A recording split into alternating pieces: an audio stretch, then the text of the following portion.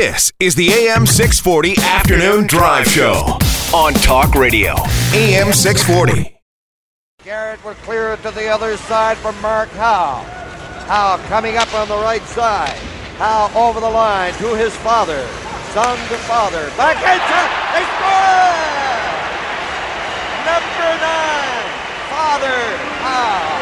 And number 5, Mark Howe. And the crowd appreciates that.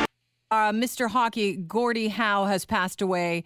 He was 88. That sound you just heard there was the last goal he ever scored with his son. In fact, Gordie Howe, his career spanned 5 decades. He has more records than anyone else in sports. Not in hockey, anyone else in sports. Still has 12 unbroken NHL records, and he has the most points, one of them being most points with his son, which he scored that last goal with. What a thrill that must have been. He also has a move named after him, or at least a hat trick. It's called the Gordie Howe hat trick. You got to score a goal, get an assist, and get into a fight in one game in order to score a Gordie Howe hat trick. And he also won the Stanley Cup 4 times. It's my thrill right now to have someone that really knew a lot about not only hockey and how the game's played, but Gordie Howe himself. Bob Nevin, former Leaf, is on the line with me right now. Thank you so much for joining me, Mr. Nevin. How are you? We're doing great, thank you. Yeah, very sad to hear about the passing of Gordie. He was, like I said before, he was my favorite player growing up. So even though before I turned pro, of course I was with the Maple Leaf organization, but I sort of secretly cheered for Gordie. So to see him, go, it's a pretty sad day. So what was it like? Do you remember the first time you actually played with Gordie Howe? Well, I never played with him. But I mean, on the ice against him. But that first game where you're like, wow, I'm actually going to play with the man I idolize. Yeah, against him. I knew that he had he was famous for giving some elbow fights. And if you know anything about hockey, I played right wing and he played right wing, so we were on opposite sides of the rink most of the time. But some of the guys I played with were.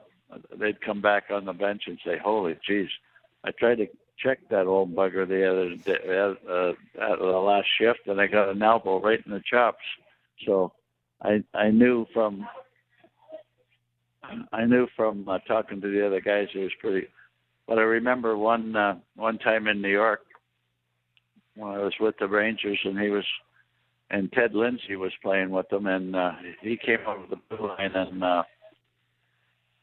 I managed to give him a good body check, knocked him on his rear, and I said, because him and Gordie were good buddies at that point, and I said, "Uh-oh, Gordie's going to be come around looking for me," because he was sort of, he looked after Ted wasn't, but Gordie sort of looked after him most of the time. So did he find you? Hey, did he find me? No, but I think probably what happened was. This was a time where the Players Association was trying to get the movement was supposed to get going, and Ted Lindsay was the spearhead of this. And of course, he played with Gordie, and they wouldn't put their names on the petition for. So I think he sort of soured on Ted the last few years of when they played together. That's too bad. So I think that saved me.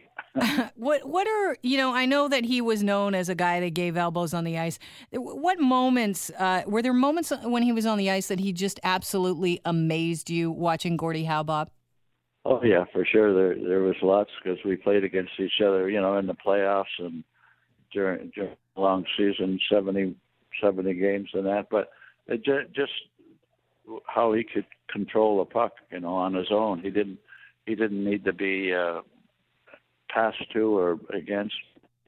He could do everything in the opposite end, like in the defensive end. I mean, if Detroit were down a goal, they'd send him out, and if they were up a goal, they'd send him out. So he played in any type of situation, which is sort of the form of a great player. I heard that he had a ridiculous recovery time. Like he could just kneel down on the ice and just recover from heavy play if there was game stoppage, and then go like he had been on the bench for a while. Yeah, he was. It would look like he was down and out, and 15 minutes later, you'd turn around, he'd go off the ice, and then about 10 minutes later, he'd be back on the ice. You go, holy jeez, I thought he got hurt, and there he was back out in the ice, going up and down like he always did. So, but everybody in the league sort of revered him because of just the way he played. We're talking with Bob Nevin, who is an NHL great, of course, played with the Leafs, got 2 cups with us, 62 and 63. And I want to know, Bob, off the ice, did you have any kind of relationship with Gordie Howe off the ice? Well, at a few little functions, of course. What was he like? He was one of the nicest guys you'd meet. Like sometimes you'd think, wow, I wonder if Gordie will attack me or what, because you held him in such great esteem. But one thing I had going for me, my wife was from Saskatchewan, and he was there too, so I introduced him to her, and that soothed things over pretty good. What is your, in closing here, do you have a particularly favorite Gordie Howe story, whether it happened to you and you saw this happen with Gordie Howe live, or if, one of the guys told you about a Gordie Howe story that stuck with you? I guess there was a buddy of mine, his name was Lou Angotti, and we were playing against him, and he was a feisty little guy, and he came off the ice after one shift, and he says, holy Jesus, I'm not going to go near him again. Anyway, he went in the corner with Gordie Howe, and took him about 5 minutes to come out. Personally, him and I never really, had an issue on the ice. But off the ice, I mean, he was a perfect guy. He was a real gentleman, and everybody, unless you got bonked in the head a couple of times with his elbow, there would be no reason not to revere him and think he was and in the days that he played, he was the best player in the league, but years later, when the best players, they all seemed to have enforcers around, well, he didn't need one because he was one himself. So he did it all. He could do everything. Yeah, exactly. Well, Bob, my condolences to you. You've lost a brother in sport, and it is a sad day, and I know there's a lot of hockey fans mourning today, so I pass our condolences on to you, and I thank you for your time today. Okay, great. Nice talking to you. Nice talking to you. Thank you. That was Bob Nevin, known as one of the most gentlemanly players in the sport, talking about Gordie Howe. The AM 640 Afternoon Drive Show. Listen live weekday afternoons from 4 till 7 on AM 640, or download the app at 640toronto.com.